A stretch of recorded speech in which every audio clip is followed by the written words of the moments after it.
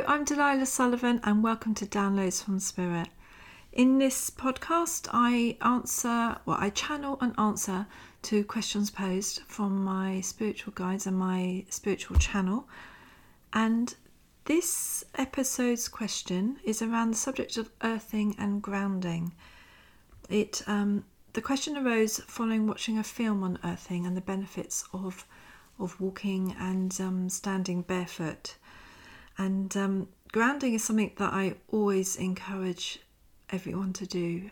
It's vital for our well-being.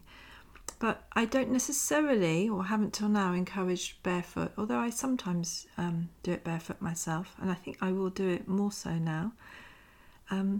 But the question is, does earthing barefoot make a difference to our well-being?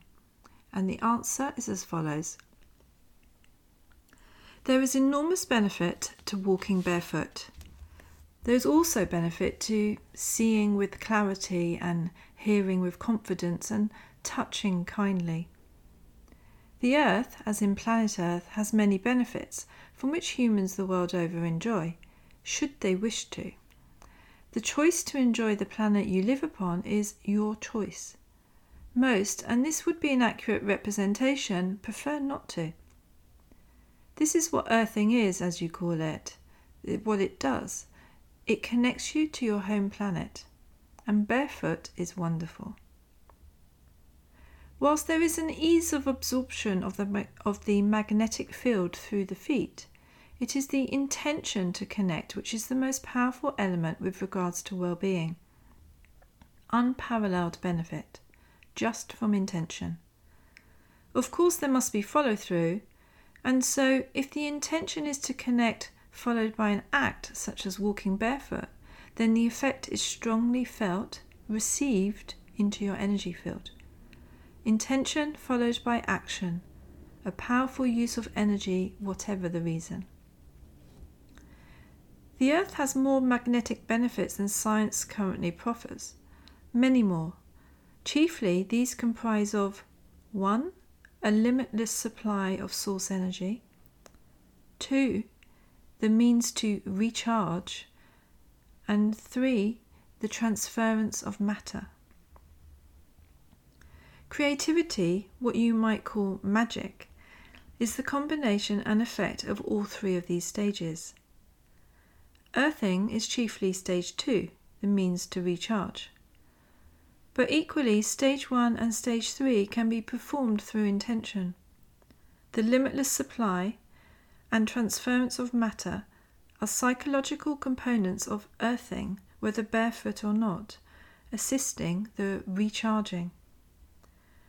Learning to become adept at all three is how humanity will prosper and feel its way out of the current environmental issues it faces. Recharging one's system is paramount, likewise for the planet as a whole. Connecting to a limitless source, one's inner strength and spirit also vital, also for the planet. Transference of matter, the ability to change and adapt and improve, also an immensely important aspect of nature and the Earth's magnetic field, and human nature. Earthing is a scientific process, as yet unrecognized by science. It is also a human process, slowly becoming realized by the current society. Connecting, recharging, releasing, transmuting, this is what nature has done for eons. It is nothing new. The desire to connect to your home planet is the approach we offer, is of most value. How you do this, how you cater for your needs and unique connection to its innate life force, well, this is where the beauty lies. With respect for your intention, the channel of Delilah.